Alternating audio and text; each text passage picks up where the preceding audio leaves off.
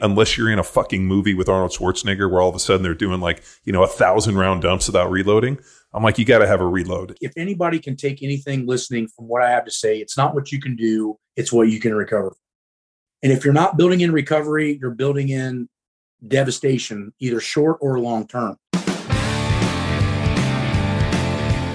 Hey everyone, thanks for tuning into Power Athlete Radio.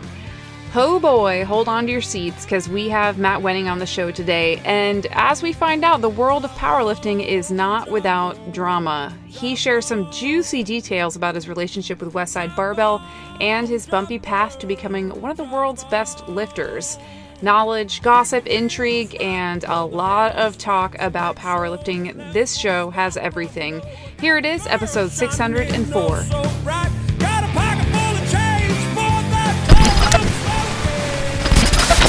Matt, we had the opportunity to come visit in your gym, and it was a beautiful space, and you opened your doors up for us to grab a lift when we were up at the Arnold. So it was excellent to meet you in person, and that's what spawned this opportunity through our pal Josh at Train Heroic. And we can explore some more cars and a lot more. So all-time world record holder at Equip Squat, Raw Squat, Masters in Biomechanics, which we were wrapping on a little bit, you and I, and then working with all sorts of athletes from tactical to you had a professional athlete in there at the time. And then I've seen you speak at NSCA about working with novice athletes. So there is so much for us to explore today. John, anything you'd like to kick off with? No, dude, you actually have done a really good job of setting the table for this podcast. Yeah, Matt. So let's, I did a 10,000 foot view. If you have anything to add. Yeah. Not polishing my own knob or anything, but being one of the top 5 lifters in the world in my weight classes for 15 years with no injuries, because most people that do shit that I do, they're around for a year or two and then they're gone. So for me, it was learning how to train not only hard, but very smart was the way that I felt set me apart from a lot of people. You find there are a handful of strong people in each generation that would be all-time world record holders, but they don't last very long because they train either very stupid or they don't have that long-term thought process. And I always wanted to get as strong as I could and reduce the mileage as much as I could, which at first was a selfish plan, but what it actually did was teach me how to train other people for long-term careers. The big difference between training an athlete, say as like a pro football player, is, they might be around, if they're lucky, 2 to 6 years in the NFL. When we get these guys in the fire department, they got to be around for 30 years. And that changes the spectrum of how and what you're going to do training these tactical athletes. Find is they've taught me as much as I've taught them, because I'm very thoughtful of mileage when we're doing stuff. I can't put an exercise that's going to beat somebody to the ground if it's only going to make them stronger for the next 6 months, but the next 20 years they're going to pay for it. And in the NFL, you're trying to get as much as you can out of every person as long as you can, but the lifespan is usually not a 20-year career. So your thought process and training is a little bit different. Hey, Power Athlete Nation. I need to take a few moments to thank our sponsor, Power Athlete Training Systems, for providing the best training programs on the universe, in the metaverse. I mean, really, if this is the Matrix, and I'm pretty sure we're stuck in the Matrix, Neo and Morpheus are uploading Power Athlete Training Systems. I'm pretty sure they're doing Field Strong. What do you think, McQuilkin? Oh, I agree. They are on a specific training program for what they need. And to find out what you need, listeners, head to powerathletehq.com/training and take our little survey to find the perfect training program for you. So we have developed training programs specific for an archetype. You want to get jacked? We got Jack Street. If you're looking to foster and develop athleticism, we got Field Strong. You're looking to kick the door off of hinges and smash things and cut up and just be a fucking badass, we got Hammer.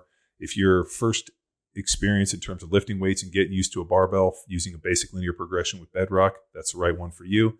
And if you have a few miles underneath your belt, maybe a few kids, Fortune 500 CEO, or maybe life's getting a little in the way, I want you to check out Grindstone.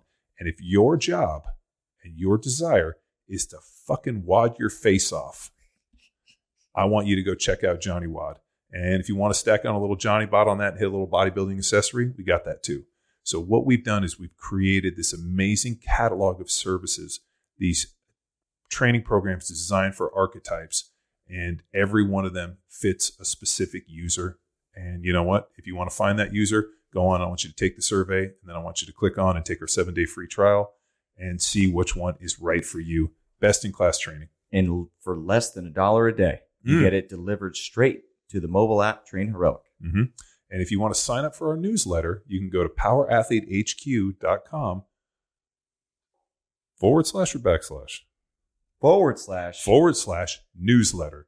I want you to go to that, sign up for the newsletter where you can get more information, not only on training programs, get discounts on shop on the merch, and really just know what's going on within Power Athlete with the Academy and some of our other initiatives. And the latest episodes of Power Athlete Radio. Which is really the most important thing. Power Athlete Radio, the premier podcast in strength and conditioning, and your resource for the best information on training, nutrition, cars, maybe some movies. Banter. I mean, we've been on other fitness podcasts, and when it comes to banter, we can fucking out-banter anybody. Yes. And if you're a big fan of Power Athlete Radio, don't forget to smash that subscribe button. Hit us with a 5-star review that we will read. If you leave us an amazing 5-star review, we will read it on air. And believe me, I love reading the reviews, especially the 5-star ones, because it lets us know we're doing a good job. And we got some very creative listeners out there. We do. I mean, that's why there are people.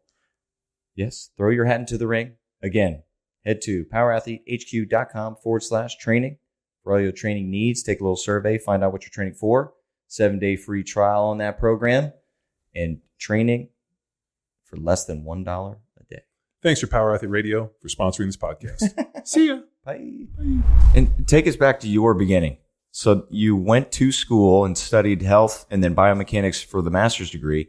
Like, did training, was that a part of your youth? Was it sports that led you to the barbell? How'd you begin?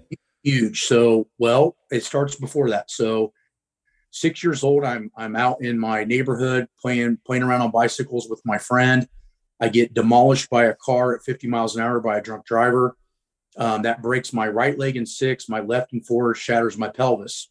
So I'm bedridden in entire first grade for a whole year. I had the cast. I don't know if you saw it in the gym. I have the original cast for my right leg in there. And so I had to learn how to walk again. I had to learn how to stand again. My legs were the size of this fucking pencil when I got out. And so everything on my feet hurt. So I gravitated to swimming, and I was a pretty good sprinter. So I would swim the 50 free was my deal. And because it didn't hurt my legs. And slowly but surely at 7, 8 years old, my legs started to recoup themselves. My mom, if she was sitting here right now, could tell you that she would cringe listening to me trying to play T-ball, because when I would run to first base, you could hear my knees in the stands cracking. Mm-hmm. And from just all the scar tissue and all the beat down. So with that being said, I don't have a lot of softness for people going, oh, I can't squat, my knees hurt, or I can't do this, my back hurts. So get the fuck out of here. Right. Mm-hmm. So at 11 years old, I'm coming in from playing with my friends, and my uncle, I lived with this at the time. He was probably only 21, and he was kind of a partier and didn't ever really could hold a real job. But he was always really athletic. So he brings this sand-filled set of weights, and I'm 11. I'm a big kid. I'm like probably 150 pounds at 11 years old. And I'm not like muscular, but I'm not fat either. Kind of just what you call old school husky. Right. So I walk in and I see my uncle, and he's working at a steel mill at the time. So he's doing 10, 12-hour shifts and picking up castings. He's pretty veined out and pretty lean. Not a big guy, like 170 pounds. And he's benching like 135. And my uncle's like, oh, you want to train with me? And I'm like, yeah, why not? So we're in our family room, and he's got these old sand-filled weights. He's getting ready to strip it down to the bar. And I said, no, I'll do the weight you're doing. And he's like, no, you're not going to do that. You're going to get hurt. And I kept arguing with him. He said, fine, fucker, just go ahead and try it. So he hands it out to me, and I do it for 10. And he's freaking out. He's like, holy shit, man, you can do this for 10. And I'm like, yeah. I'm like, wasn't that heavy, because I was swimming all the time. So my shoulders were already a little developed. I already had a little bit of triceps. And he was so impressed. And that started the process. You just impressed your cool uncle. And so I asked my mom, hey, can you get me a membership to the Y? And she's like, yeah, because it was only a mile down the road. Well, I got so lucky in this timeline that at this little tiny town YMCA, there was a guy named Tim Smith that bench pressed 500 at 185 pounds body weight in 1986. Damn. And he could still press 500 then. And the guy that taught him was a guy named Jim Dawson that deadlifted 722 in 1970. Keep in mind, nobody had pulled 800 yet. So he was one of the strongest deadlifters in the Midwest. And they're in this little shithole YMCA. And they see me and they don't talk to me for probably a couple of weeks. And, you know, I'm trying to read a little bit and figure out what I'm doing. And I just want to get my legs stronger because my legs were smaller and they were beat up, which is funny because those become probably the lifts I'm most known for. And they see me trying and working out, and Timmy comes up to me and he's like, "Man, you're pretty big for a high school kid." And I said, "No, I'm in 6th grade." And he's like, "Whoa, what the fuck?" And he's like, "No, you're coming to lift with us." So he drags me in and starts training me. And the rest was history. By 8th grade, I'm benching 250. By my freshman year, I had all the state records in that division. And by the time I was 16, 17, I was nationally ranked. And by the time I was 19, I won my first worlds. And that's really started the process for me to learn and grow. And then I met a guy through my mom's work friend that was John Torreen, which was the head strength coach for the Indianapolis Colts. And he's like, "Well, it's going to take a lot more than just being a strong kid to do that." Keeping in mind that at 19, you know, I just won my first worlds. The big TV station, Channel 6 from Indianapolis, had come and done a piece on me. And I could do 45 reps with 225 at 19 years old, which was, I'm pretty sure, better than everybody in the NFL combine that year. And, but keep in mind, I'm just a lifter. I'm not really a football player. So I give all the respect in the world for those guys, but I was very, very strong at 19. So long story short, the Arnold Classic at that time was still mostly pro bodybuilding, pro strongman, pro powerlifting. It isn't the shit show that it is today. And a friend of mine, Brad, he drove me over there, and I see Louis Simmons and I see Dave Tate and Jerry Abramovich and George Halbert and Kenny Patterson walking out. And George Halbert had just won the bench bash for cash, doing like 766 on the bench at 220. And he's walking out, and I see Louis, and Brad just like nudges me. Go talk to that fucking guy. You're not going to get any stronger staying in Indiana. So I finally get the balls, which is, you know, I'm a big kid at 19, but I'm not Westside Barbell Beefcake, right? So I walk over and I "Hey, Louis," you know, and he turns around and I'm like, "My name is Matt Winning. You know, I'm a 500-pound bencher at 19 years old, and I'd like to come over and train with you guys sometime if I can." And he's like, "You seem pretty strong, man. Come on over sometime." So I get the balls about maybe, I'd say 2 months later. I call him. He answers the phone. And he's like, "Yeah, we're going to squat on Friday. Come on down," you know? And so I go and squat, and I'm with the stronger crew, which is Vogelpool's group. And I'm squatting, you know, 7, which is really good. And these guys are squatting in the thousands. So I'm not even in the same fucking stratosphere. Well, I stay at Louis' house that night, get up in the morning, and I bench with George. And I hit a 5. They're doing a raw bench at that time. And I hit something around 500. And George comes up to me, and his coaching cue is, "Your triceps are fucking garbage, dude," and walks away. And, you know, this is funny because at the time I'm using linear periodization. I don't fucking know, right? So my shoulders are strong, my pecs are strong, and my arms are okay. I'm starting to get shoulder pain all the time because I'm doing 12, 10, 8, 7, 6s, and I'm bench pressing with a straight bar all the time. I don't understand shit. And so I go over to Louis and I said, "Hey," you know, after in my mind, at first I'm like, "Hey, fuck this guy. Like, I bench 500 pounds at 19, you know, and he's calling me weak." But after I swallow my pride, after 10 or 15 minutes, I go over and talk to Louis, and I'm like, "Hey, George is telling me my triceps are not any good. And what do I need to do to fix that?" And he shows me these tricep extensions, like rollbacks and Dave Tate fold ins and all this other shit. So I take this home, and I probably don't go back to Westside for, I'd say, 3 to 5 months. And I'm still talking to Louis a little bit on the phone, but I don't understand anything about conjugate right now. But I'm busting ass on my triceps. So I come back the next time, and he could tell that I started training real hard, and I started getting this meat on my elbow. You know, like I was really training that medial head tricep. And as soon as George saw that I was working on what my weakness was, and I didn't have this ego to me, like, you know, fuck this guy, he's telling me how to fix my shit. He was an open book. Now he's teaching me the bands. He's showing me technique work, because he's like, now I know this guy just wants to get better. And that's what people didn't understand about Westside Barbell is you didn't go in there to get coached. You got in there to get berated. You got in there to get humiliated. And it was the job of the lifters at the time that were full-time. If you were a visitor or a part-time lifter, your job as a full-time Westside guy was to never let an outsider beat your ass. So that time that my triceps, you see some tricep development, there's a 400-pound guy in there named Tilt, and he's 5'10", 6 foot, 400 pounds. He's not all solid. And I kick his ass on these tricep extensions.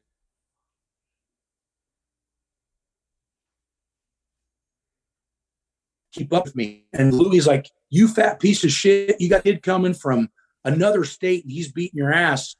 And that's when I started to gain some respect at the gym, and people started realizing I was going to work my ass off. So then the relationship between me and Louis was really good. He started donating reverse hypers to Ball State University.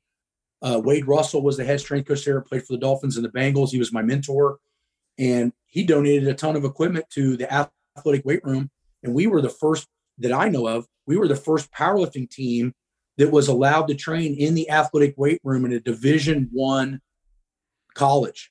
So now not only are we helping with the teams, we're also able to train with the football crew stadium. I mean, we didn't train at the same time that the athletes trained, but we had keys. We could go in and work out in the weight room. We had amazing sound systems and, a much larger budget than what you'd ever see at YMCA.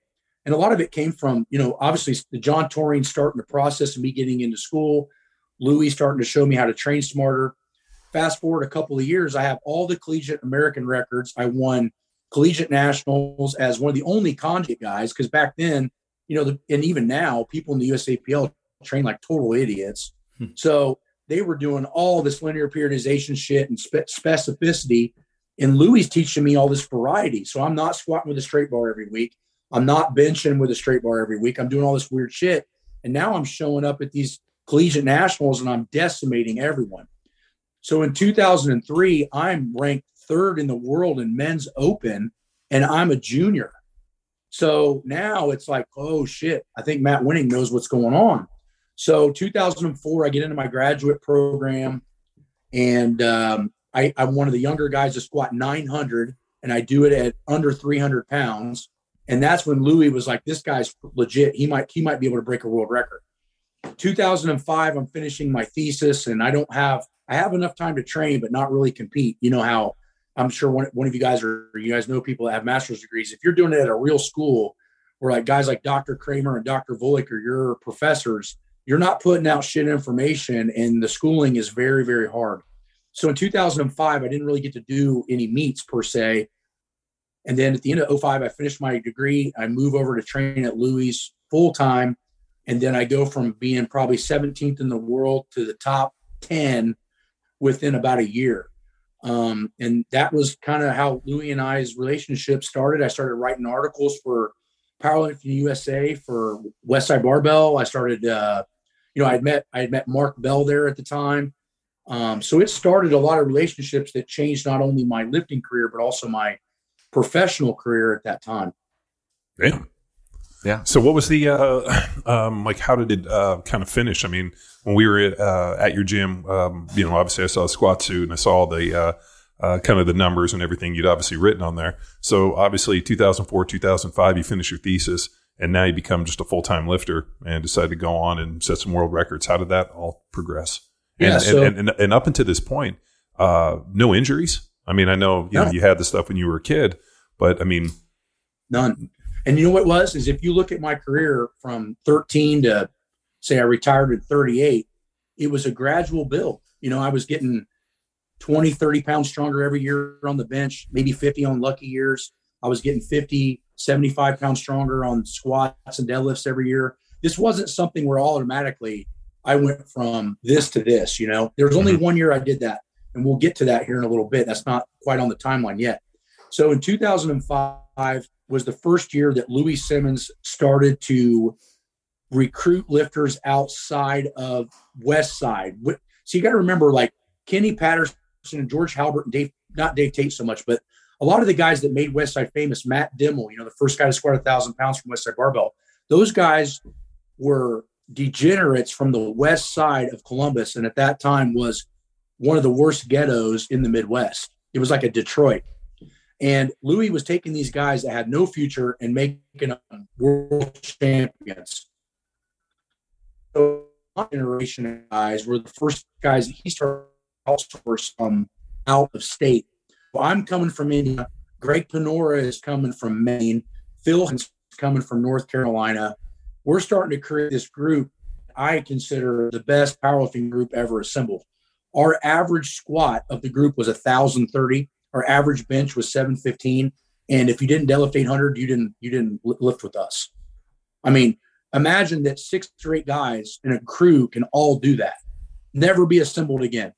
And so Louis had a really good crew. Well, we started going to APF seniors and breaking all the records, and Greg starts breaking world records, and I'm up in the top 5 with a master's degree. I'm writing stuff for Louis. I'm developing the West Side certification. I got hundreds of hours in it, which initially was taken from me, but that's a different story. But I started having issues with Louis when the Cleveland Browns. So Buddy Morris is the Cleveland Browns head strength coach at the time. Buddy Morris comes down to the gym and starts to see me, not only my size and strength, but also he starts talking to me and knowing that this isn't some meathead guy from the west side of Columbus. This dude's smart. And he needs a new assistant because Tommy Malinsky is getting ready to leave.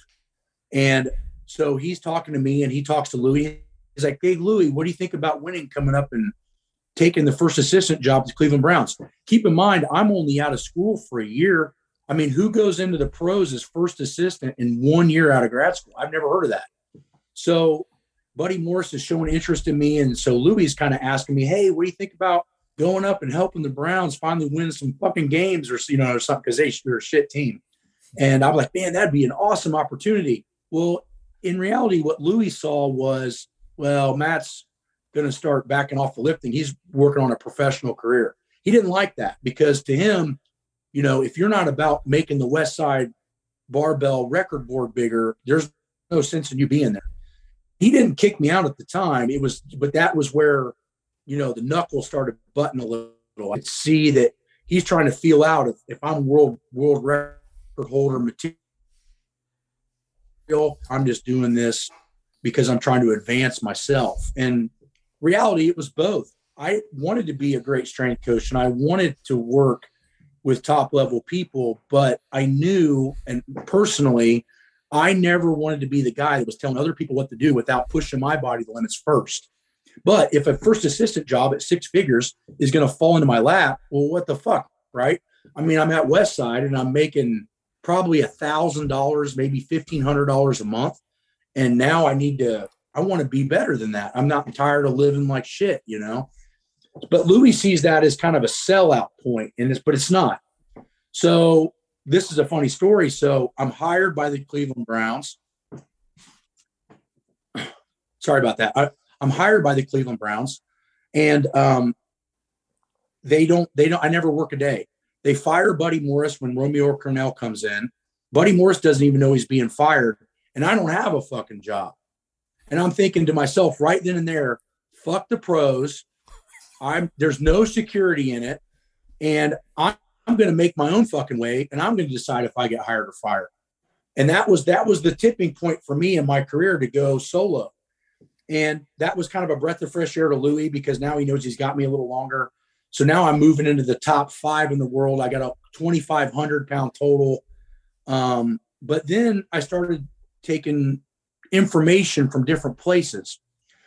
I start talking to Dr. Zatsiorsky. I have direct contact with him because Kramer was his adjunct professor.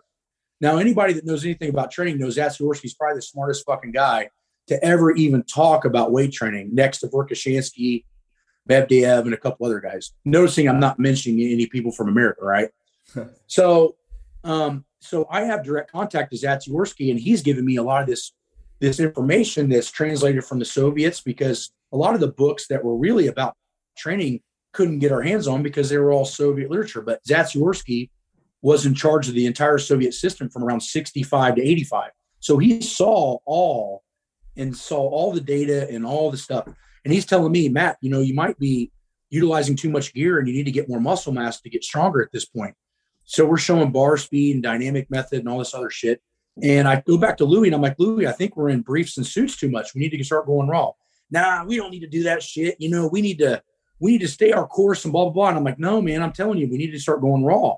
So he's like, fuck it. Fine. Do what you want to do. So me, Panora, Harrington, and a couple other guys, we take the gear off one week, then we go very marginal gear the next week, and then we go gear to the max.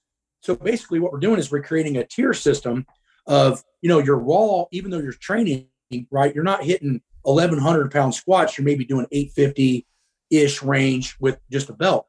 So what I noticed was I was actually deloading on my raw days and maximally loading muscle tissue. And then as the weeks progressed, I was using neurological loading. And then when I would put the gear fully on, my muscles were fucking huge from doing all this failure, raw work, and all this other shit. Well, case in point, Greg goes to his next meet, breaks the all-time world record at 242. I go to the meet, I knock JL Holdsworth off the board, and I bench right under 800 pounds in a shirt, which put me as the strongest bench presser as a power lifter. We had one guy that was better than me, and he was a bench-only guy weighing like 400 pounds. I weighed like 303, and I was doing basically the same weight he was after squatting.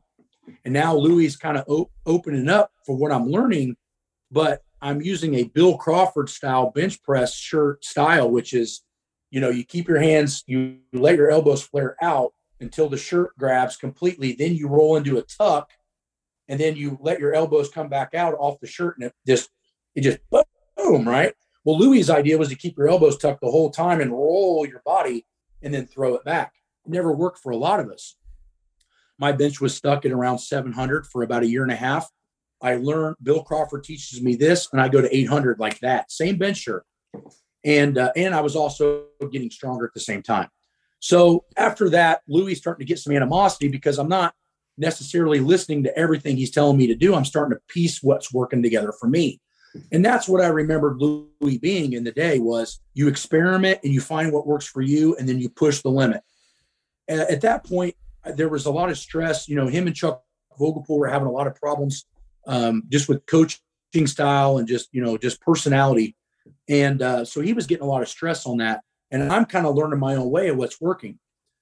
So case comes to a head. We're doing one of those raw squat sessions. And I mean, shit, I got like 750 on the bar and just a belt doing it for triples. I mean, for anybody, equipped or raw, that's an insane squat. And Louie's bitching at me the entire time. This fucking shit ain't going to work. And you don't know what the hell you're talking about. And I finally just, I'm on a bunch of drugs. I'm just like, listen, motherfucker, if you don't like what we're doing, I'm okay with it, but go sit in the corner and we'll talk about it when I'm fucking done squatting. I was just had enough. And he's laughing it off, but deep down, he's pissed. And so I'm the only guy that has my own office at Westside Barbell. So the next day I go in the office and George Halbert comes in and makes this weird statement to me. He's like, hey man, get a hold of me later. And I'm thinking, okay, and then not 20 minutes later, Louie comes in and he's like, hey, I don't think you're a good fit here anymore. And I'm like, what are you talking about? All I've been doing is getting better the whole time I'm here. And that's when I started to realize that there was more ego involved than just getting better. And so he kicks me out of the gym and I'm distraught because I've moved all the way over here from Indiana, and I don't have any money and I'm just in a bad spot. And Chuck Vogelpohl calls me, which is his key lifter. He had left a couple of months prior. And he's like, you know what? You need to come and train with me. I'll let you do what you want to do. You've been getting better the whole time. Let's put a team together and let's kick Louie's ass. Yeah, let's do it. So there's another gym down the road that didn't have any key lifters, but now they had me and Chuck. So we created a team called Team Extreme. We found this other lifter that was an amazing guy, super strong, didn't last very long, but very, very strong. We made a team together, and next thing you know, 9 months later, I go to his pro-am, Louie Simmons' pro-am, and I take all of his money. So I not only break the all-time world record, I go from like fourth best in the world to the best in the world in one jump, which is that big stratosphere jump that I told you about. And really what it was is I was training the same way that Louie had taught me, max effort, dynamic effort, etc. I just was building in deloads where I was recovering. So now instead of running myself into the fucking ground every week, I would go easy, medium, berserk. deload, easy and medium, berserk, deload. And what I started to notice is with that wave, my body just kept adapting and adapting. And that's where everybody screws up. You can train as hard as you want, but if you don't adapt to it, it doesn't mean shit. So I learned what my body and how it was ticking. And Greg is seeing this at the same time going, holy shit, Matt's onto something. And that really burnt his ass. And I said a lot of things I shouldn't have said. Louis handed me the money, and the magazines are taking the picture of I'm the best lifter and the world record holder. And I look at him and I go, I told you I was going to come back and take all your money, motherfucker. And that's when shit hit the fan, because now I couldn't hold my mouth back because I just proved a point, right? And at that time, I felt like, that was warranted. But looking back at it now, it was just, I was a 28-year-old fucking snot-nosed kid, and I knew what I was doing, but I didn't need to tell anybody. I was already showing everybody what I was doing. And so by 2010, I opened up my own facility, and that's when I started getting a lot of, and it happened before that, but I started getting a lot of attention from the U.S. Army Rangers and the local fire departments. I started getting all these military contracts with, and this is fast forwarding 5 or 6 years, but I start off at Ranger Regiment, then I go to 4th Infantry at Fort Carson, Colorado, which goes from 700 guys to like 6,000 guys that I'm in charge of. Then I moved to 82nd Airborne at Fort Bragg. Then I'm part of Border Patrol. And all this time, these fire departments locally are seeing, Jesus Christ, this guy's local. We need to get him on board. So within the last, I'd say 10 years, I've been in charge of 4 fire departments. And now I just got hired by within the last year and a half, one of the largest Ford dealerships in the country, because they're getting so many injuries with diesel mechanics. So working on cars, you're leaned over in weird positions. You got dudes that are involved with that shit. They don't exercise or work out other than on their feet all day. They're not doing any restorative movements like reverse hypers and hamstring specificity. So we start plugging this idea I have in my head of like what I'm using with the fire department. And wouldn't you know it, injury rates, they go way down and start saving insurance premiums. So now with that happening, I'm so busy at home now. Friday is really my only day I can do what I want to do. Corporate performance. It's a weird thing. It's hard to convince people that actually lifting weights will benefit them in the long run. And I think, who would think diesel mechanics? Normally those guys are like a chain hoist and a forklift, but that makes a ton of sense. I want to go back to something you said earlier with the linear progression and then learning into the conjugate. Now you have the opportunity to work with younger athletes. Do you still see value in applying that linear progression? And then when they tap out, hit their base level, introduce conjugate style? Well, it's hard because we can't live 20 different lives in the same body. I wish I could go back and experiment 20 different ways.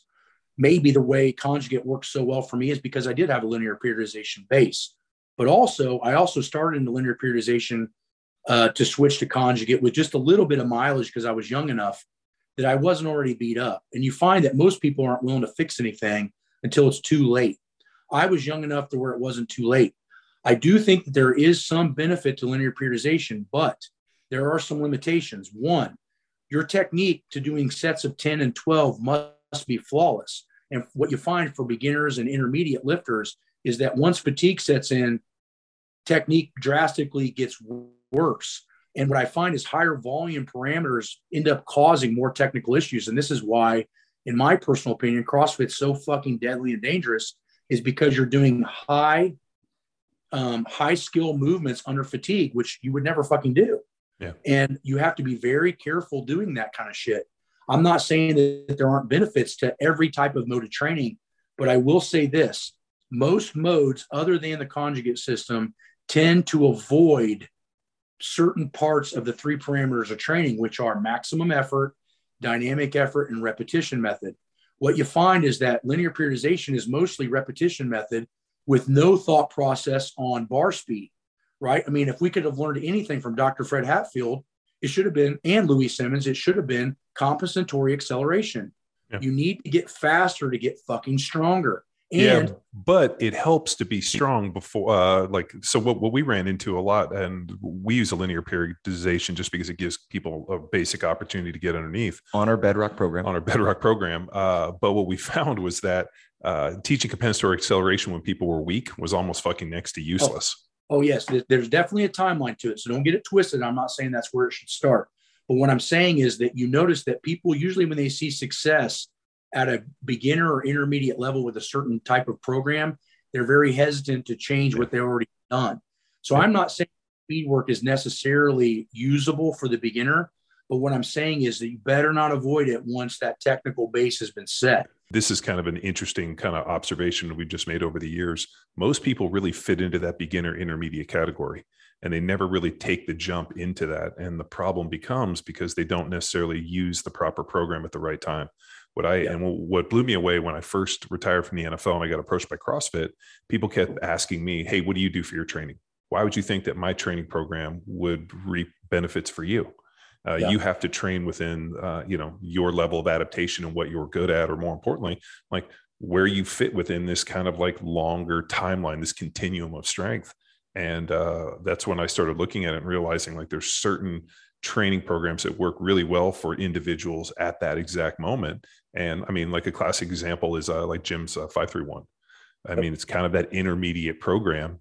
And, and then you see all these different adaptations that people have done, because as they've, got more advanced, they're going to have to hit more, higher kind of register type stuff, opposed from like, oh, max reps at 90%, I got 18 reps. I'm like, yeah, were you really training at fucking 90% if you got 18 reps? No. And I totally agree. I think there's a time and place for every way to do it. I think the only constant is you need to be focusing on structural weaknesses and posture. If you're focusing on those two major areas, you're going to be very, very resilient to injury. Your mileage is going to be lower, regardless of what style of training that you do. I find that you just have to be making sure that you're thinking, okay, I need to take things close to failure in order to have maximal hypertrophy at a certain rep range. I need to make sure that I have some sort of force development once the time is right. I need to make sure that I know how to strain. Those are all three very different mindsets and training style methodologies, but they cannot be ignored for very long. You have to have a balance of those, but the balance is individual based on the needs of the person at that time. So when I'd love to get into a little bit more of your training stuff. I mean, so you really kind of evolved into this, when you were going for the world record stuff, you were kind of using almost like a waving pyramid, like a wave situation where you were going raw, kind of light gear, max gear, and kind of, using the waves in that way. And then obviously you hit these world records and you still train pretty heavy and you still train pretty strong. How has your training changed now? And more importantly, like, are you still following that conjugate kind of West Side template you developed, or what does it look like today for you? Yeah, I mean, it still has a skeleton of its original mentality. But what I started to realize, the adaptation started when I flipped from equipped to raw, and not because they needed a different standard. I know everybody thinks you should train differently. My thought process stayed the same. But what I found was personally is once I got to a certain point where I was very close to all-time world records raw, that the squat was beating me down so bad, either because I was getting to be in my mid-30s and or because I was ignoring GPP or physical fitness in a specific range as far as generalization of weight training. I was driving home from a meet. I had just hit the third highest total of all time raw in my first raw competition. This is pretty impressive. What year is this? What year? This is 2013. So you had trained basically equipped for, since what, 2003, 2000. I mean, so you're over a decade equipped. So I'm well over a decade equipped with multiple world records. But you got to remember too, even in the 90s, they had INSR Z suits and knee wraps. But when I went to go raw, I squatted a little bit under 800, keeping in mind the world record was 822 by Scott Weech. And I'm looking at this, and I had benched a 600 raw at a competition, and I'm thinking, shit, man, I can take the all-time world record raw. And I go to this meet just to kind of see where I'm at. I'm not maxing. I'm just figuring out what the battle plan is and getting some video down so I can see where my weaknesses are. Again, I'm applying my skeleton of training based on what I need at that time. It's not like I train this way. I will adapt any fucking thing I need to adapt to make myself get better. So I'm driving home, and my first inclination is I don't have that 600 bench after that 800-pound raw squat. It's gone. It went back down to like 574. And I'm driving home going, did I not get strong enough? What's the problem, right? And then I'm thinking, as I'm driving home, it's about a 2.5-hour drive from this meet. And I'm like, wait a minute. maybe, just maybe, I'm not fit enough. Maybe my conditioning is so low that after I squat, I'm too fucking tired to bench 600 pounds. Because you got to remember, you squat something close to a world record, you got 2 fucking hours, and now you got to bench 600 pounds. That takes some conditioning. That's not just strength. And so backward about 1.5 years, I go speak in Australia at the ASCA, which is their NSCA.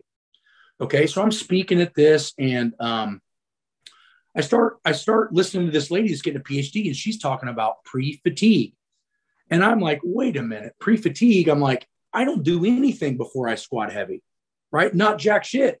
And I'm thinking, well, hell. Well, at this time, I'm pretty good friends with Mike O'Hearn, which is pretty good friends with Flex Wheeler. And I messaged Flex Wheeler, and I'm like, hey, Flex, just to get some different ideas from a completely different stratosphere.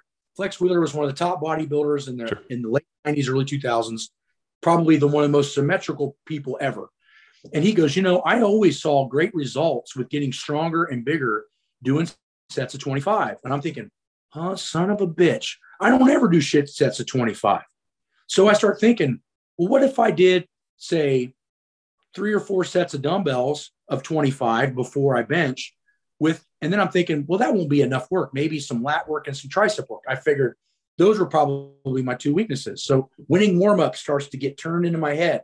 I'm starting to think a little bit more like a bodybuilder. Like, hey, look, you're raw now. You need more muscle tissue, but you also need more conditioning. And Flex Wheeler is telling you that he's getting more muscle mass doing sets of 25. And I know that if I keep the RPE or the percentage range around a conditioning amount, that maybe, just maybe, I can pre-fatigue before a max effort lift, and it will advance my training. But I knew that I couldn't go too heavy, because if I went, say, did 100-pound dumbbells for 4 sets of 25, it's just going to kill my max effort session. So I'm thinking, well, shit, I'll just start off at 30s, right? And build myself up really slow. So 8 months, I'm just doing this with the bench press now. It's just an experiment. No, I don't think very many people have heard this story. So I do this for 9 months. I show up at Raw Unity at 2014 against Andrei Milanichev, Eric Lillibridge, and all these other great lifters of that time and even today. Shit, dude, whatever happened to that fucking dude, Eric Lillibridge? He moved to Australia and basically just fucks around now. Oh my God, dude. That dude was like, and then just disappeared. Yeah, sorry, I don't mean to cut you off, but I haven't heard that name in a long time. Great. I mean, Eric, that dude was under 20 and like fucking a monster, and then fucking poof. Yeah, exactly. And you know what? Training kind of linear periodization style. Ironic, huh? So, so long story short, I'm trying to remember where I'm at. So, okay, so I'm training this way, and I'm just experimenting with the bench press. I go to Raw Unity, Lillibridge and Milanichev, and all of us are there. I break the all-time world record in the squat, which had nothing to do with winning warm-ups. But then my bench is back, and it's 606, and it's an empty fucking bar. So I take it down. I hear the press command. Boom. And I'm like, fuck, I probably had like 633 that day.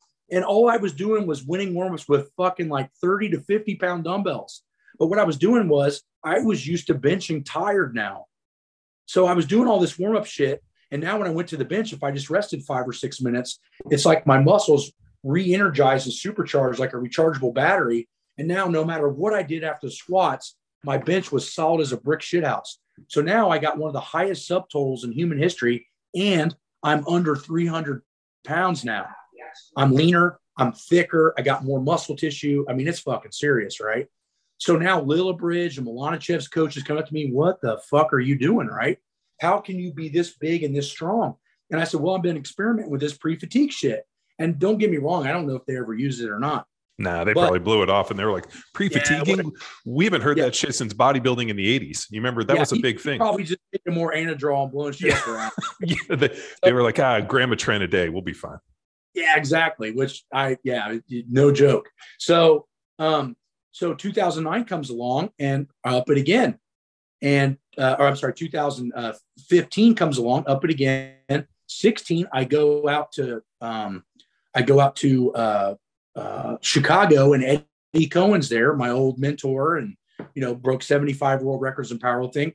He's there to wrap my knees. I'm like, hey man, will you show up and help me out, or not wrap my knees, but just help me out at the meet. And he's like, yeah. I go there and I break the all-time world record again. I squat 870 in a belt, and I'm only weighing 290. So I'm down like 14 pounds, shed off all the inflammation. I'm highly conditioned, hit a 2204 total, breaking the 2202 Dan Kovacs total. So now I'm the only lifter that I know of with all-time world records in not only gear multiple times, but all-time world records completely raw with no knee wraps multiple times. Well, so that was the lifting history, really. So were you still squatting off a box, or were you taking a lot of free lifts? Or yeah, so what I would do is I would do again, following this waving period, I started to realize as I was aging, you know, I was in my late 30s at that time, that I couldn't free squat all the time. My hips would just get too beat up. So what I would do is I'd go high box, medium box, free squat, high box, medium box, free squat. So now I'm putting that weight on me all the time, but I'm doing it at different loading parameters to where my body's getting some restoration at different points, which I thought was pretty smart for the time. And same thing with the deadlift and the bench press. And but yeah, the training was just, I used whatever I needed to use at that time. What made me special was that I was able to look at what I needed and change my training accordingly. So if I would have needed linear periodization at that time, I'd have fucking done it. I didn't have an ego on how I was doing things. And I think that's what really started to happen at the end of the relationship with Louis Simmons. I think he figured out that he knew everything. And that's when you're really in trouble, you know, with anything, because I don't know everything, but I have a lot of great ideas. And this is where I want to get into this, because I think people should have not beliefs. If you believe something, you're going to fight somebody over it. If you have an idea, it's malleable, it's fluid, it can change. I used winning warm-ups and developed them because I fucking needed it at that time. But if somebody comes to me and used to play pro football and has conditioning out the wazoo and they're weak in their garbage, good form, they might need dynamic effort, max effort method more often if maximal strength is their goal. So what you have to start understanding is, what I like about conjugate system is all an ability to adapt to what you need at that time, but it's also following biological rules that cannot be ignored. No, I mean, dude, and at the end of the day, I mean, I think all too many times people have all these ideas and this is what I believe in, and they throw the fucking stake in the ground. But the problem is a lot of people don't have the end results. And you're like, hey, I did this and I saw this and this was the result. And I think a lot of times what you're talking about is people get stuck within these like, these are the pillars upon which my home is built, opposed from being more of like a process kind of, hey, like, here's my end goal. Like if my goal is to, live in this home for 100 years, I'm going to build it in such a way, opposed from like, no, this is the way to build a home, just for an analogy. And we see this all the time with cars, right? Like, hey, this is how this guy builds this. But at the end of the day, if your goal is performance and to get down the racetrack as fast as possible, you will take any means necessary. And you see people like people went to bigger cubic engines. They went to nitrous kits, and then everybody got into turbos, and they got into smaller motors, and then they figured out suspension and lighter. I mean, you start kind of making tweaks, because at the end of the day, from going from point A to point B and as quick as possible is the end goal. And I think. Well, to not cut you off. But like, and I think with Louis, and I think what you ran into is, I think, towards the end, it was more about the glory of Westside and the system than it was maybe the end goal. Yeah. And the other thing I think you want to add to that, and I try to tell people to not stress this enough. It's not only about, did you get down the track faster? Did you get down the track faster and your fucking car held together? See, the thing of it is you might be able to make one fucking run and be a badass motherfucker one time, but can you do it 50 times and not break? And that's what we should be looking for, because at the end of the day, let's look at, I get it. Pro football, you've been there. If you want to train stupid to run a little bit faster to make $20 more million, and then you're going to fuck your knee up, go do it. But why would you do that for a fucking medal? Why would you do that? Because you're going to be listed in a website for 6 months and then 2 weeks, nobody gives a fuck. Like, don't train like an idiot to have a goal that doesn't make you any money and substantiate you for the rest of your life. That's what I can't understand is, like, powerlifting, as much as I treat it as a lifestyle, it's a fucking hobby. You're not going to win. I've made $20,000 in prize money on powerlifting, and I was one of the greatest ones of my generation. Why would you train like an idiot and blow your knees out and hurt your back when I can go work on a car right now for 10 hours all day and have all these records and all this muscle mass, and I'm not paying for it with joint pain and all these issues that all these other guys have training like a fucking idiot? That's what I can't. Well, I mean, not even train like idiots. I mean, like obviously the fucking training, people are all over the map, but the one that always blew me away was just the amount of drugs. You're like, dude, like the idea of like, hey, a little bit more of this or a ton of this. And it's like, you start, and I'm super naive with all this stuff, but like just hearing these guys talk, I'm like, I don't even know what the fuck half of what you all just said. Yeah. And, well, let me explain about drugs. And I've been there, and I'm not going to blow smoke up anybody's ass. I've had to take him to be what I was, but here's what I want you to understand. I was a 2,000 pound raw totaler as a junior lifter before I touched anything. So if you're right, like here's the deal. Drugs will not turn you into Arnold Schwarzenegger. How many people do we know, all of us sitting at this table, that have taken exorbitant amounts of steroids and they never get 20-inch arms? You still got to have the fucking genetics, number one. Number two, I have never seen drugs make somebody more than 10% stronger. Now, where do you want that 10%? If you're a 200-pound bencher, are you going to take a shitload of drugs to bench press 220? Or if you're a 600-pound bencher, are you going to take a shitload of drugs to bench 660? That might be something that is, in my opinion, a little weighable. But if you don't put some work in and you're not already genetically gifted and have the work ethic, the drugs don't fix any of that. All they do is compound the issue and allow you to train more like a fucking idiot. And then you're just more injured at the end of the day, because now you've built a base on sand instead of a base on concrete. Yeah, no, I mean, it makes total sense, dude. It just blew me away too, especially with powerlifting. Like you said, dude, there's no money in it. I mean, you're basically in a hotel ballroom lifting with a bunch of other guys. I mean, you're basically looking for the admiration of the people you train with, and it blew me away. To quote Bob Welborn, holding your fan club meeting in a phone booth. So my dad, my dad was super smart and extremely condescending. He was a trial attorney for like 50 years, graduated high school at like 16, put himself through law school, like graduated college at 19, put himself through law school at like 21, 22. And he was a fucking smart ass. And I remember he told me once, he was like, you never want to hold your, you never want to hold your fan club meetings in a phone booth, which basically means like, if you're your biggest fan, you got a fucking serious problem. And, that's something. Well, and that's powerlifting. Yeah, exactly. I mean, and you see it within social media. These guys, like everybody's a fucking King Kong. Everybody's a, fucking black belt in jiu-jitsu and a, Olympic gold medal. I mean, everybody's a fucking superhero. And I'm like, dude, I played in the NFL. I worked with superheroes, and there ain't that many of them. No. And, the thing of it is it's so tough because you don't want the kids and the newer generation to make the same mistakes that the old ones did. You don't want somebody to, it's sad because, at the end of the day, I'm upset that Louis Simmons and I never truly got to mend things, even though you probably seen me post, he sent me a book and wrote in it that he was my friend. And that was kind of shitty, sad for me. But the big thing is I tried to reach out to him a couple months ago before he passed, and I never got to hear back from him, probably because he gets a lot of messages the same as I do. But, the big thing is it's going to be sad because he worked his whole life to make that Westside Barbell record board something special. And guess what? In 1 year, nobody fucking cares.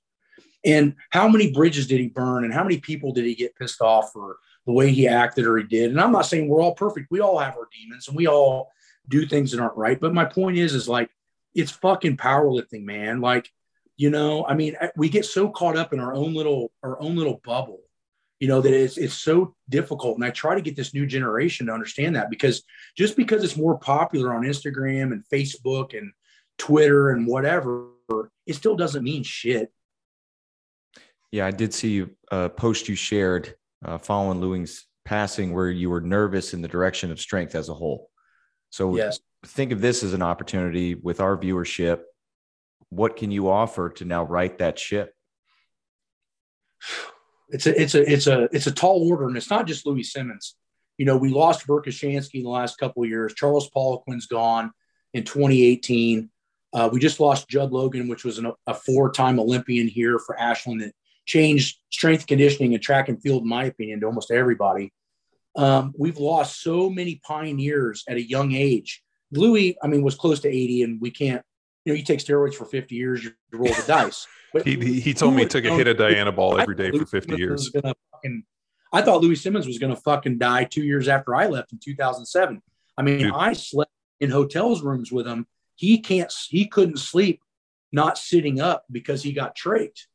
Right. So he went in for a knee surgery or something in like 86. They gave him the wrong anesthesia. It killed him on the table. They brought him back and they intubated him. And ever since then, he had such horrible sleep apnea. He never slept more than a couple hours a night. And that you could see the health problems just starting to stir in his early 60s. And I was thinking when I left, man, he's done in like 2 years. I can't believe he lived another 13. But what I'm getting at is that we have so many, we see new lifters. We even see football players getting faster and getting bigger and stronger, but nobody's learning anything.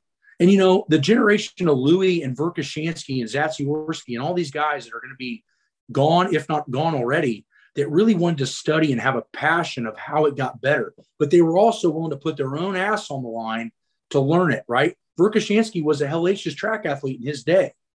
I give all the respect for Louis Simmons. He put his body through hell to learn how to train smart.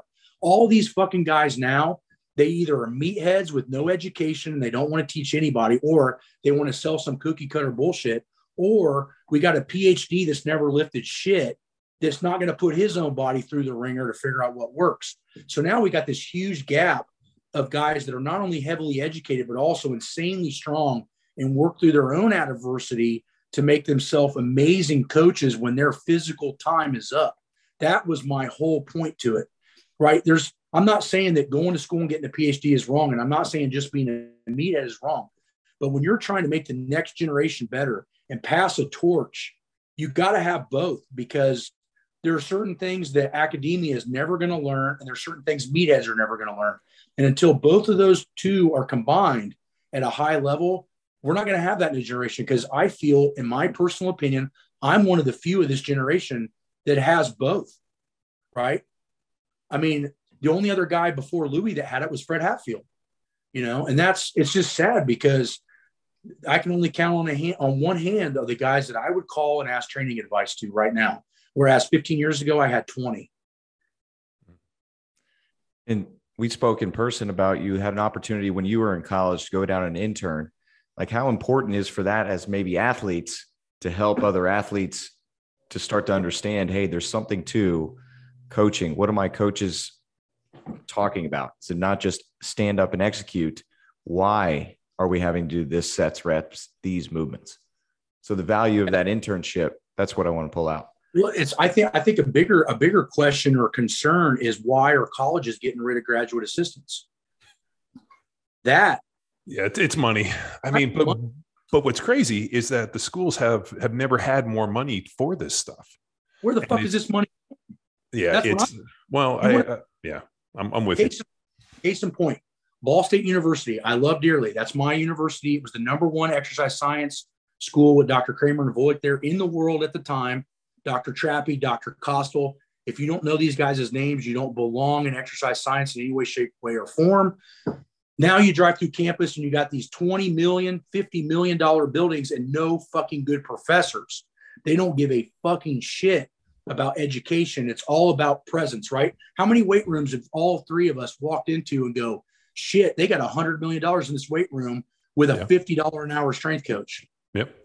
And $0 an hour strength coaches. Yeah. And then, I mean, shit, they got one head guy, and he might have like one or two, poorly paid assistants. And then, 5 for football. And then maybe, and then like a whole bunch of assistants, interns that are basically free. And I'm like, and the fucking head football coach is making $10 million a year. I'm like, wait a minute. And what's wild, and you know this, I mean, I'll be the first to tell you, when you play in college, especially in the NFL, you have more interaction with your strength coach on a daily basis than you do with your position coach, let alone a head coach. Yep. I mean, shit, in college, it's even more. Yeah, they're not out recruiting and trying to do all the other bullshit it takes to stay on top of whatever they're trying to stay on top of. The strength coach is usually the one that should give a shit about player development. You know, and that's why when you see the pros, when they go to pro teams, you know this, guys going to pro teams and they think, oh, it'd be cool to be a pro strength coach. You're a paid babysitter, and those guys, whatever they did in college, that's what they want to still keep doing. Mm-hmm. So I'll tell you a little story. When I went to Cal, we had a strength coach named Eric Hone. We did kind of like a standard kind of powerlifting, 5s, 7s, threes, kind of, a little bit of bodybuilding, a little bit of like, power cleans, whatnot. And they fired him. And then we brought in a guy named Todd Rice that was 100% Olympic lifting, snatch, clean and jerk, front squat. We weren't allowed to bench press. We actually had to go down to the RFC, which was our rec center, to bench press because he wouldn't let us bench in there. And then it was, snatch, clean and jerk, push press, front squat. Hey, and let me guess. Fucking guy didn't look like he lifted weights. No, he was, fairly well put together. Okay. And he was, what was wild is, and then we got into, everything was about, overspeed, plyometrics. We did a ton of jumping. Fuck, dude, I front squatted I squatted 610 when I was 19, and I benched 500 when I was 22. And, and then I front squatted like 500, I think, for a triple. And I think I verted like 32, 33 inches. And, everybody got stronger. Fucking, it was like the perfect program at the right time, just because it was such a different, than what we'd been doing. Then I show up my rookie year to the NFL, and it's hammer strength, 1 set to failure, high intensity. So there was like 20 machines in a row, and like there were 3 rows, 1, 2, 3. You walk in, and on the board there'd be a 1. You fucking go down the row, 1 set to failure on every machine, and just fucking blast through. And I remember I got done, went back, and I got in line again because it only takes like 12 to 15 minutes. And they were like, "You already went through." I'm like, "How many sets? Like, how many times are we going to go through this?" And they're like, 1. And I'm like, "Nah, fuck that." So I ended up going through like 3 times. Uh-huh. And then that first off season, I stayed there and trained. And then I went into my second year and I played. And they were like, "Hey, when are you coming back?" And I'm like, "I'm not. If I continue to do this," because my first year I actually got stronger, just because it was such a different, stimulus than what I'd done in the past. Did you ever think about maybe you were super compensating from all the other years you put in? Right. It made total sense. And I liked it for like an in-season training model, like we would do it for like maybe like 1 or 2 days a week and then free weights on the other days. But I actually left and never trained, had one off season with the team. And they always ask me, and I'm like, because if I continue to do this, I'm just going to play myself out of the NFL. So I trained down in Florida with a guy named Rafael Ruiz, and would show up every year, and they'd be like, "Oh, these guys made 100% of their workouts. You didn't make one." And I'd be like, "Great. Let's strap it up. Very first day, let's do all the testing." And I would fucking smash everybody. And, because I, like the training we had done was specific to I knew what I needed. I wasn't a child, and I was kind of steeped in this stuff. And I just remember that like 1 set to failure, I was so excited that dudes were going to do that in the off season. I'm like, "God, I hope you show up and fucking train for 20 minutes, run a couple fucking 20s and 30s and get the fuck out of there. Cause I'm going to come back and smash you day 1. And I did. I always came back and won all the conditioning tests, set every record on everything every fucking time. And it's like, dude, exactly what I'm talking about. I'm like, dude, this is not going to develop you into the player you need to be. If you're already the player, this is just going to keep you at the status quo. But if you're looking to actually increase and get better, this isn't the place to do it. Yeah, that's what people don't understand. When you go to the pros, they are buying you for your ability. They're not buying you to make you something. Yeah. If you're not already that, when you go to the pros, you're not going to be that. They're just going to get rid of you. Yeah. Well, if you can't play, like I remember I got drafted. I was the second pick in the 4th round. I showed up to mini camp, and I was like the 3rd string right tackle or left tackle. I can't remember. I played pretty well. I came back for the OTAs, and I remember I walked in, and there was all these empty lockers near mine. And I'm like, "Hey, where'd all those old guys go?" And they're like, "Oh, we cut them." I'm like, "Why?" And they're like, "You're going to start at right tackle." And I was like, "I'm a 4th round draft pick." They're like, "Yeah, we drafted you to start." And I remember thinking like, well, I'm a 4th round draft pick. I might get a, chance to be a backup for a little bit and play myself into a role. No, they're like, "Hey, if you can't play today, you're not playing in the NFL." Dang, that's crazy. Matt, speak to how you operate with athletes now. A lot of tactical. We met one professional that was in there. Do you aim to educate? So not only find weaknesses, what they're good at, give them a program, but do you aim to educate so they can protect themselves when they do leave and go with other coaches? Yeah, absolutely. The big thing with tactical is you have to make motor patterns instinctive. So that's why it's so important for consistency. In anything you do, but especially tactical, because when you go put all your fire gear on, you go run into a house and have to save somebody. You don't have time to think about foot positioning and where your posture's at. But if it's ingrained in your head every 72 hours, then the chances of you doing something perfect are much, much higher. So for me, it's all about consistency and motor patterns and trying to develop proper motor patterns. In my personal opinion, I feel that motor patterns are developed due to lack of imbalance of muscle groups. So if you have a quadricep to hamstring ratio balance, your knee is going to work and function better or correctly. If you have a lower back to abdominal or TVA balance, as far as, basically just abdominal muscles for the layman, if those abs and your lower back are developed and they function correctly, you're probably going to move correctly. If your glutes function correctly, you're probably going to do that correctly. So the point is constant reinforcement of proper motor patterns, reducing weak links, and forcing the areas that I feel are neglected and or deficient. You're always working towards those areas. And that doesn't matter if it's a fucking athlete, a tactical guy, or a general pop person like I got at Riker. You train people that way in order for them to have more resiliency and a better chance for a better motor pattern. And with the professionals, like, are you sought out at this point? Is it dudes flying? I mean, why else would you go to Columbus, in my opinion? But burn. Just kidding. Well, he's not from Columbus. He's from beautiful Indiana. Oh, shit. Well, I've lived here and claim Columbus now. Yeah. Well, when dudes travel to you, is it for a week? Is it 3 weeks? Is it one day? And they seek you out for your expertise in certain lifts?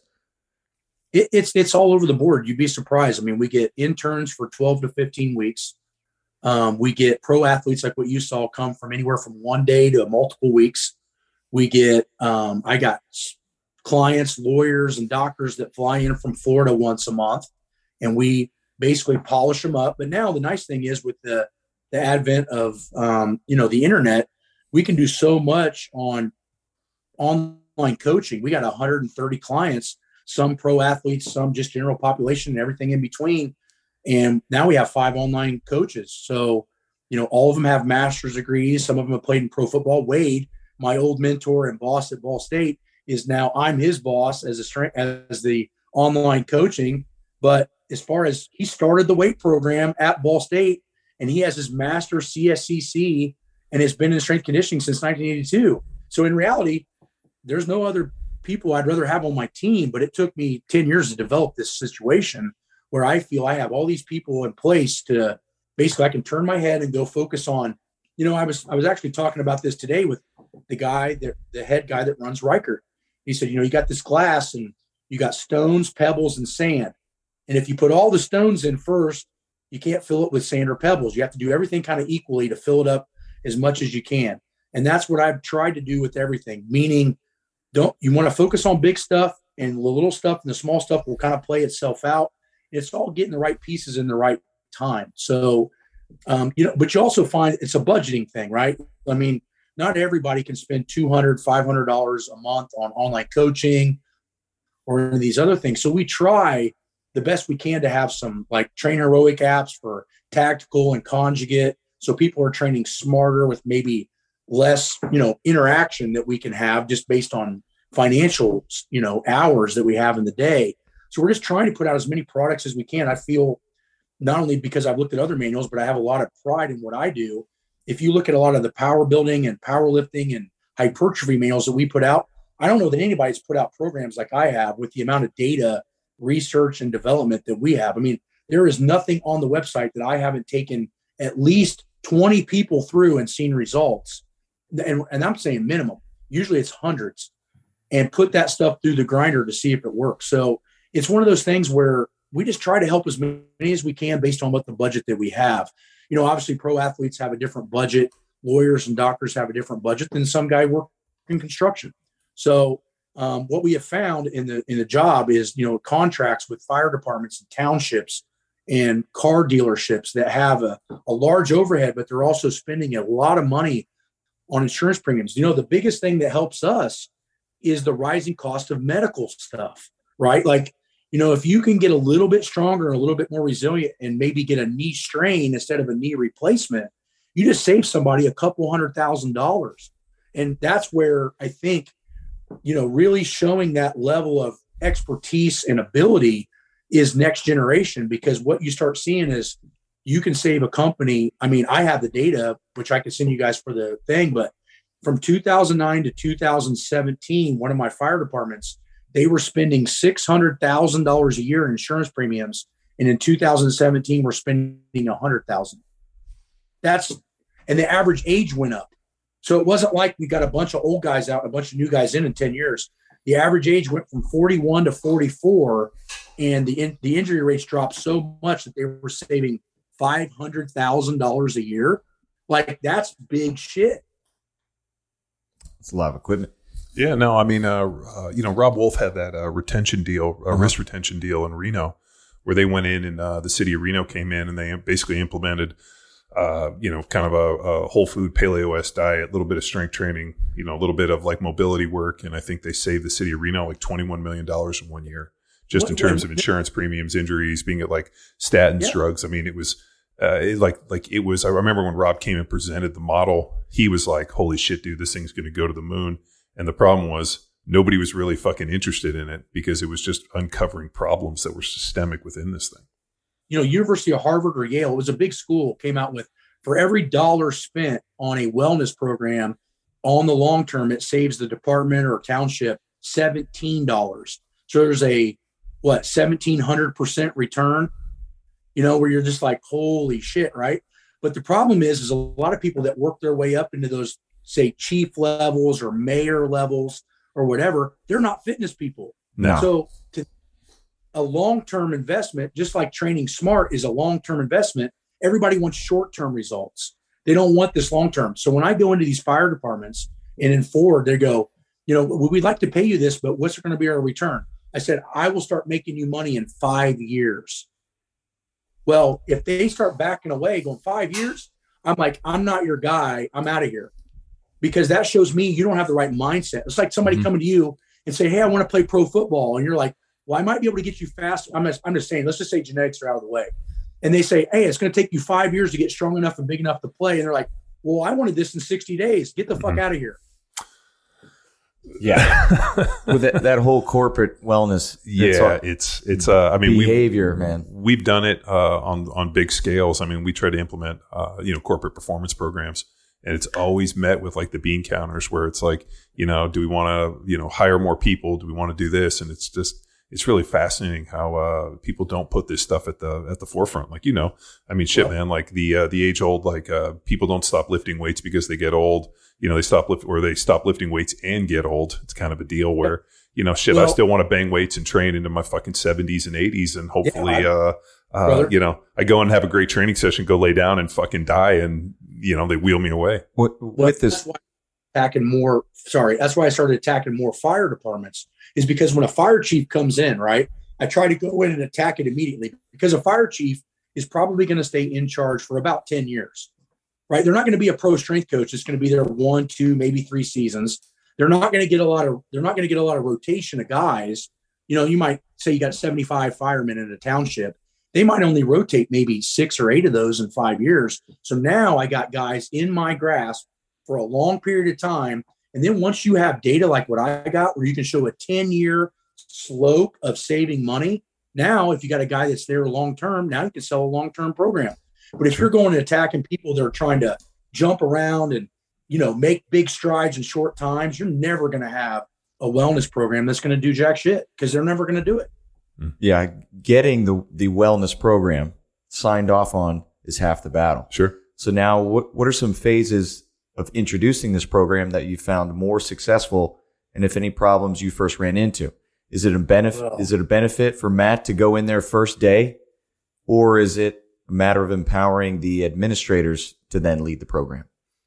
It's a tough one. I think you're talking about a coin flip of luck. I mean, you have to have, right now it seems like all the dominoes are falling on the table for me, because I've had this long-term data.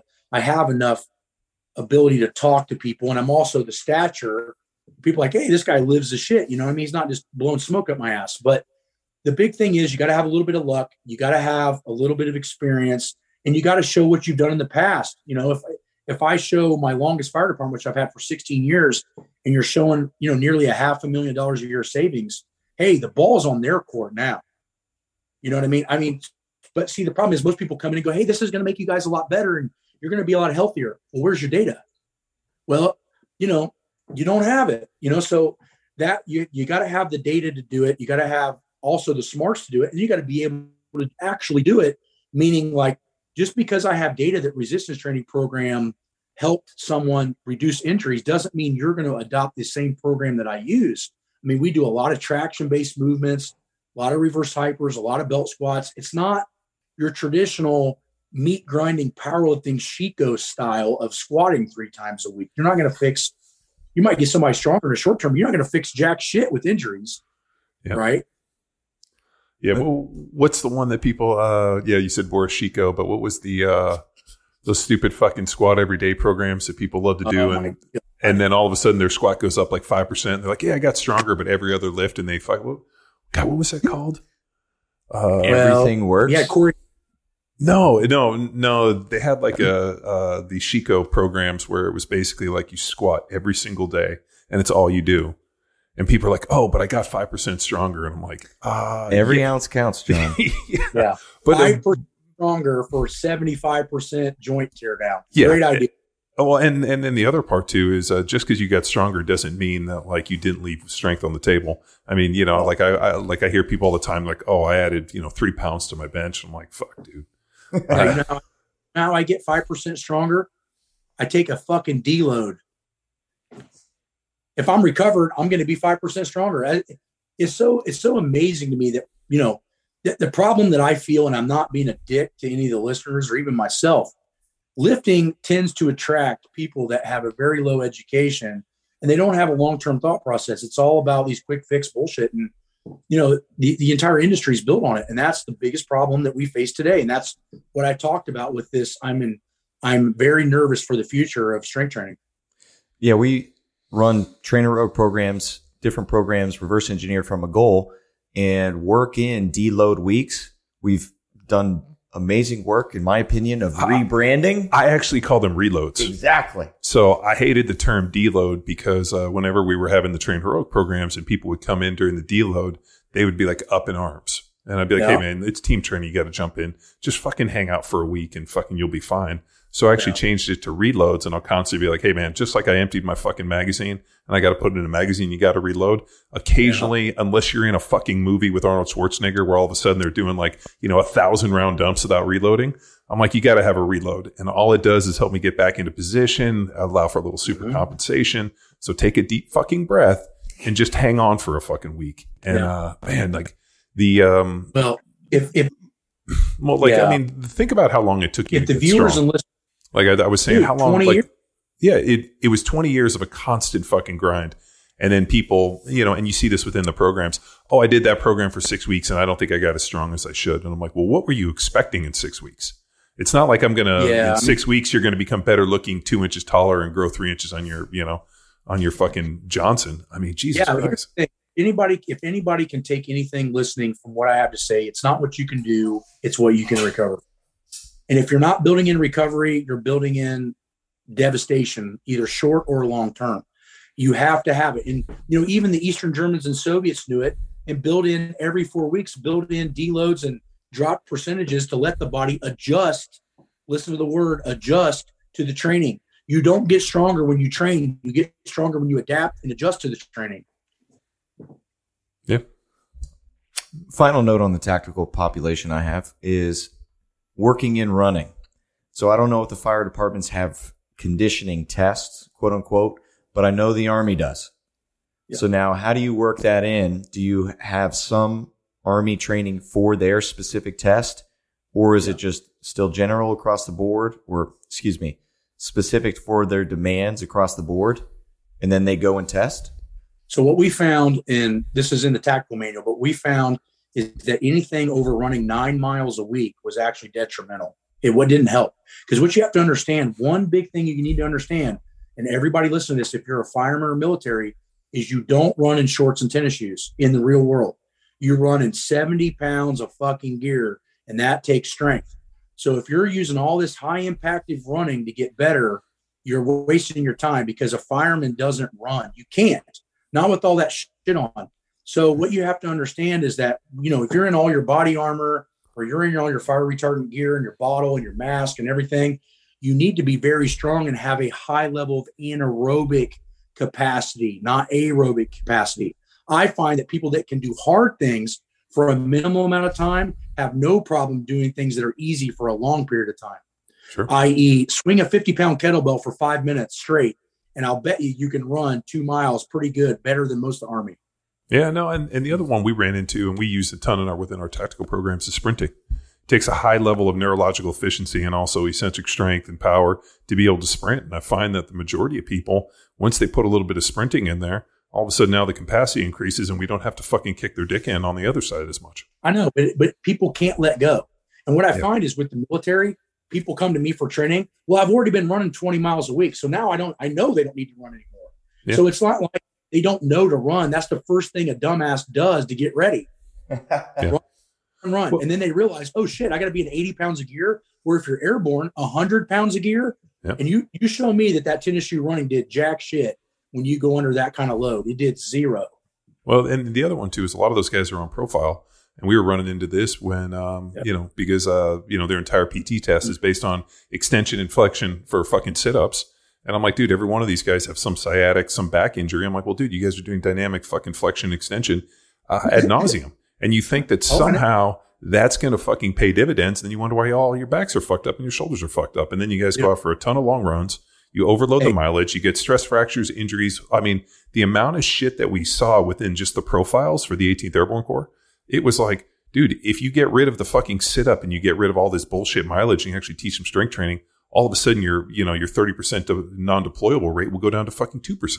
Yeah. When we were at 3rd Battalion Rangers, those guys ran like you wouldn't believe. And they were having all kinds of injuries. And I went down there in 2006 and I was there for 2009 and as a contractor, and I would show up about once a month, check up to help them. And General Anderson was like, what do we need to fix this? I said, cut the running down 60%, up the lifting 60%. They did it, and their injury rates dropped 33% in a year and a half, saving them $3 million. I'm like, I can't understand why you guys don't understand this. Like, but here it is. It's just, in my opinion, running in the military and in the fire departments, if they're trained in that way, it's pure 100% laziness. You can tell anybody to go run a mile and back, and you don't have to say shit. But when you teach somebody how to move correctly and utilize weight training correctly, you got to be smart. You got to have a lot of understanding of posture and muscle weaknesses, and you got to apply those things. And it's a pure sense of laziness. So as soon as somebody starts talking to me, I'm not saying you, but as soon as somebody starts talking to me about running shit, the average person, I start understanding where their mindset is. And I know this is going to be an uphill battle. Well, I like to talk about sprinting because it's extremely hard to sprint if you're weak. And dude, it's a phenomenal strength builder. I mean, it's funny, man. Within our programs, dude, I get like at least once a month somebody will fucking push back. Oh, I don't know if this is enough like mileage of running on Hammer, and then on Hammer, and then dudes will jump in and be like, I have fucking maxed out every PT test I've ever done, gone through selection, whatever, and I run less miles. And it's like, because, man, like the sprinting component, lifting heavy weights, a little bit of short capacity, a ton of trunk work so we can work on maintaining stability and posture and position, and then fucking give them like one day a week to go out and fucking burn it down. And the other thing, and I'm sure when you were mentioning people that passed away, Charlie Francis, who, I worked with pretty early in my NFL career, that type of like intensity in terms of like, sprinting, tempo runs, and being able to understand mileage and, med balls, GPP, and all the other stuff. I mean, shit, man, that stuff all fucking pays dividends. Not cutting you off, but he is so underestimated, underutilized. That dude was a fucking genius. Not a power athlete. I mean, dude, I fucking required reading. Yeah. So just the story. When I came in the NFL, I came in to start as a rookie, and I ruptured my patellar tendon my rookie year. So all of a sudden, I went into surgery. Pretty much your fucking career is finished. And I had been rehabbing, and I wasn't making good gains. Mauro De Pasquale, who was doing all my diet stuff, who I got hooked up with, Mauro introduced me to Charles Poliquin. And so I get on the phone with Poliquin. All he wanted to do is tell me all the drugs I wasn't taking. And then he basically gave me like a list of drugs I needed to go find. And then once I found those, I could call him back. I didn't know what the fuck this shit was. So I call Mauro back, and I'm like, hey, Poliquin gave me this list of shit. And he's like, let me put you in touch with Charlie Francis. And then that's how I got in touch with Charlie, and he hooked me up with EMS. We started talking about all this other training stuff. And that was the huge catalyst, I think, that helped me rebound and come back. And I started 16 games that next year. I think, and you're right. I think there was a lot of things. I think Charles Poliquin had a lot of great ideas with diet, had a lot of great ideas. We did seminars together that you probably had heard of back in 16, 17. We went to Prague, Amsterdam, and I started to notice he had immense knowledge in certain areas and very, very, we had a lot of disagreements on training shit. Like he was telling me about the drugs and stuff like that. And I'm thinking that is a small percentage of what you actually need. But the problem with Poliquin was, and I'm not talking shit because he's dead, but the problem with Poliquin is that he came from a bodybuilding background. Yeah. And everything he knew about weight training was bodybuilding background, not performance-based background, where I feel my pedigree from Louis Simmons was much more integrated, which is crazy to say because I don't say Poliquin doesn't know what he's doing. But if you look at loading parameters of how we trained at Louis Simmons and how I trained conjugate style, it was light years ahead of what Poliquin was doing. Yep. You know what I mean? But I learned a lot from him on inflammation, food types to stay away from. He had a lot of good qualities. But yeah, you're right. I mean, the level of drug stuff that he was just like, dude, we're not trying to be Ronnie Coleman here. When he and I still remember he was like, I didn't even know what fucking 18I use of GH was, but I remember that was on the list, and I remember being like, fuck, I don't know. But where he fucking lost me was with actually programming timed concentric movements.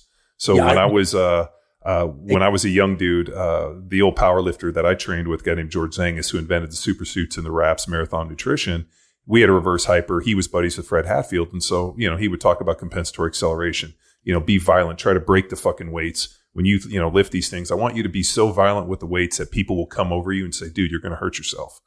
Yeah. And, that idea of mechanical advantage increases, so does speed, was like fucking paramount in my, in my training early on. And more importantly, I believe was one of the reasons I got to go play a decade in the NFL, because I was trying to fucking break people all the time. And then all of a sudden, when I get in with the Poliquin stuff, and he's like 2 fucking 3 count concentric. And I'm like, dude, concentric, you move that motherfucker from point A to point B as violently and as fast as possible. And at that point, I was like, I'm done. Agreed. We had the same conversation in the first seminar I ever did that he was speaking at, and he let me come in for free. And I had to take off of his back 275 on a fucking squat. I'm like, okay, I'm going to listen to your nutrition, and I'm going to listen to supplementation. You can shut the fuck up about weight training right now. Because I put my arm down, and I'm like, my fucking forearm was bigger than his quad. I'm like, I'm good. Yeah. You know what I mean? Yeah. No, dude, it's so when I lived down in Tampa in the off season, trained with this guy named Rafael Weiss, and we had about 10 NFL players that showed up every day, and we had this fucking phenomenal training group. And like when you were talking about having like a crew of individuals, I really think that like when you can put together a highly competitive group of individuals, it's the fucking moon. And one of the guys that was training with us brought David Boston in, and he was Poliquin's fucking poster boy. David Boston shows up. He's wearing these fucking green cat eye contacts. He's fucking huge chest, huge quads. Yeah. I mean, the dude's like 260. He didn't even make it through our fucking warm up. And the dude practically blew out his knee and Achilles when we went to go out and sprint and do any shit. I mean, the guy literally within an hour fucking disappeared. And he, and the hour before that, he, was over there just fucking polishing Poliquin's knob and this and this. And I left there thinking, hey, was that motherfucker that was trying to get me to take 18I use of GH fucking 5 or 6 years ago? And at that point, man, I was like, I'm good. Yeah, I think really the most powerful guy that Poliquin ever trained was Adam Nelson. Yeah. Adam Nelson was a fucking animal. But I am 100% in agreement with you. Concentric is 100% as fast as you can fucking move. I have no problems with training eccentric tempos. But when you start talking concentric tempos, me and you are going to have a big fucking problem. You know what I mean? Yeah, no, I mean, the comment I use to people is the day that I start going for slow fucking concentrics is the day that I fucking find a nice bench to go sit on and fucking quit.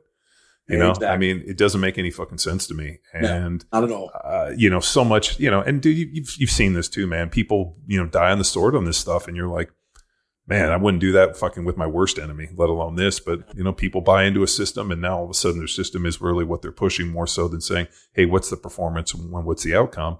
And if David Boston was his greatest, contribution to the NFL, fuck, I wouldn't train with that guy. But then we had, we're buddies with Adam Nelson, and Adam was telling me these like fucking superhero stories. And I'm like, dude, that's not at all what I saw coming out of these guys that train. Well, the hard part is, I think I said, I mean, you got to still have a handful of skeleton. We go back to, most of your stuff needs to be ideas. You need a handful of core beliefs.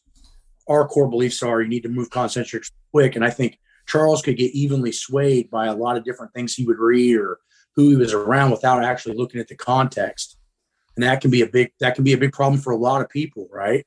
So yeah, I remember that he came to do a seminar. That's when we first met. I got this email out of the blue. It was Charles Poliquin, and I was doing a seminar in Colorado Springs. He lived in Monument at the time. And he's like, hey, do you mind if I come down and listen to your seminar? So I start showing the class speed work, and I got a double red band on there. It's 100 pounds of band, 3 chain on each side, which is 120 in chain, and 185 pounds bar weight. And I'm moving it at 1.16 meters per second. And Charles was like, there's no fucking way you can move it that fast. I'm like, fucking watch me. So I'm just like, pow, pow, pow. You know what I mean? And he's like, holy shit. And it was funny because he opened his mind. I think you ran into him in that bodybuilding idea, because when we went and did seminars over in Prague and Amsterdam together, he goes, if I had to go back and do it, I'd have trained more like Matt Winning trained.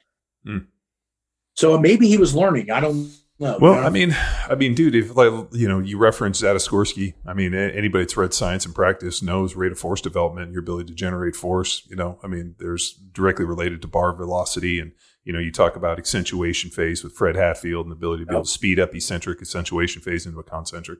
I mean, that's really, I think what allowed me, I mean, I know people kind of laugh when I tell them as an undersized white offensive lineman at, a little over 300 pounds. The reason I was able to hit and basically play at such a high level and beat up dudes bigger than me was because I understood that type of stuff, and I understood, the ability to generate force, and that speed was most important. And that, you get off the ball and fucking hit a dude as hard as you can. I mean, it makes sense to me and allowed me to do the job. And when you try to explain it to people, it's like, man, if everything's equal and I'm moving faster than you, I'm going to fucking knock you in your ass. Well, and the reason it's hard to explain it to people because it's not new and it's not sexy. And that's why it's hard to sell it. You know what I mean? Amen. Isn't that the truth? I mean, the day that all of a sudden you can't sell the basics because they're not sexy, I don't know if there's a fucking place for me anymore. I know. And unfortunately, I feel we're kind of going that direction. You know what I mean? Well, I mean, you Tex showed me your post, the idea that you were nervous for strength training, and he brought it up. But I feel like the problem is, and I think and I fucking hate being that fucking crotchety fucking dude that's like, the internet. But I think the problem is that there's no longer a qualification to push information. It's just the person that has the ability to push, the sexiest, best. I mean, the problem is that you're not taking enough shirtless selfies. You're not taking enough melanotan and fucking making weird, mantra fucking observations about life and, butterflies and other weird shit. Well, and I think the problem is that there's so much opportunity to push information, and the person that can push and jam the most in, whether or not it's a quality message or not, is the one that fucking these brain soaked idiots are fucking listening to. Yeah. And here's the thing. I look at it this way. You can have a bar stool and it'll stand on 3 legs, right? Not 2. It'll stand on 3. The 3 legs for me are, how good did you get? That's 1. How long could you stay that good? 2. And what is your level of experience as far as education is concerned? If you're highly educated, you've pushed the limits physically, and you've stayed at that limit for a long time, you probably have an opinion that I would love to listen to. Now, doesn't mean that a person only has one of those doesn't have something to offer. But in my opinion, if you don't have those 3, sit the fuck down and let somebody else step up, like a Fred Hatfield or someone of that nature, and explain to you how to get better. If everybody else would shut up and let those people take the reins, we wouldn't have these problems. But again, we got one guy that looks amazing, so we think he knows everything. We got another guy that's got a PhD that's never lifted a weight before, and people think he knows everything, right? I mean, so you have to have all 3. If you got all 3, I would love to hear your opinion. And I feel that we need to have a baseline of what makes an opinion matter. And for me, you have to have those 3 bar stool legs. Yeah, well, you have to accomplish something. I mean, that should be the basic. Have you never accomplished anything? I mean, not to say you might not have good information, but if I want to squat 1,000 pounds, I'm going to go talk to somebody that's probably squatted 1,000 pounds. Yeah, because you probably don't know about it reading from a book. Yeah, I mean, I remember, what was it, 2011? Man, this was a long time ago. Maybe it was even 2010. Louis called me on the phone, and he was trying to put together a certification, what you said you'd done, and or you were in the process of writing, he needed to put together a board. So he calls me and goes, "Hey, would you sit on the board for us?" So I went out there to Westside, and I think this is after your time there. And I only know that because Louis was real good at talking shit on people. And you and Vogelpohl were two of the individuals that he was most fucking hot on. So I'm assuming this was at I'm assuming this is when Vogelpohl had started. What was it, Lexon or Lexon? Yep. And so, yeah, Louis was fucking hot as hell on all that. But, so I went out there and trained for a couple weeks and, got to see his groups. And I think we had like 16 meals in a row. And finally, by the end of this thing, I realized that the Westside method and everything that he talks about in all the books only exists in that fucking shitty little gym with him, the fucking music at level 10, fucking playing the Ringmaster. Yep. You're exactly right. So yeah, it's good. It was cool. And then we were super fortunate when we saw you, we got a chance to do a podcast with him. And then, obviously the last one he did. So it was, it was interesting walking in and remembering Louis over the years and then seeing him and being like, holy shit, dude, he's at the end of this fight. Yeah. He was at the end of the fight. Like I said, I thought he was at the end of the fight when I left, honestly. He looked completely different from 1999 to 2007. I mean, like a nightshades difference, just from the sleeping. I think the sleeping is what caught him, but a lot of people don't know this, but I actually checked in because my fire guys, they can get that information from the hospitals. I guess he went into the hospital and was really sick, and they did the tests on him, and his kidneys were done. They weren't even functioning, and he signed himself out, and 6 or 8 hours later, he was dead. Yeah, he when we saw him, he had such bad edema. So my dad passed away a couple of years ago, and he actually had stomach cancer and also had liver cancer.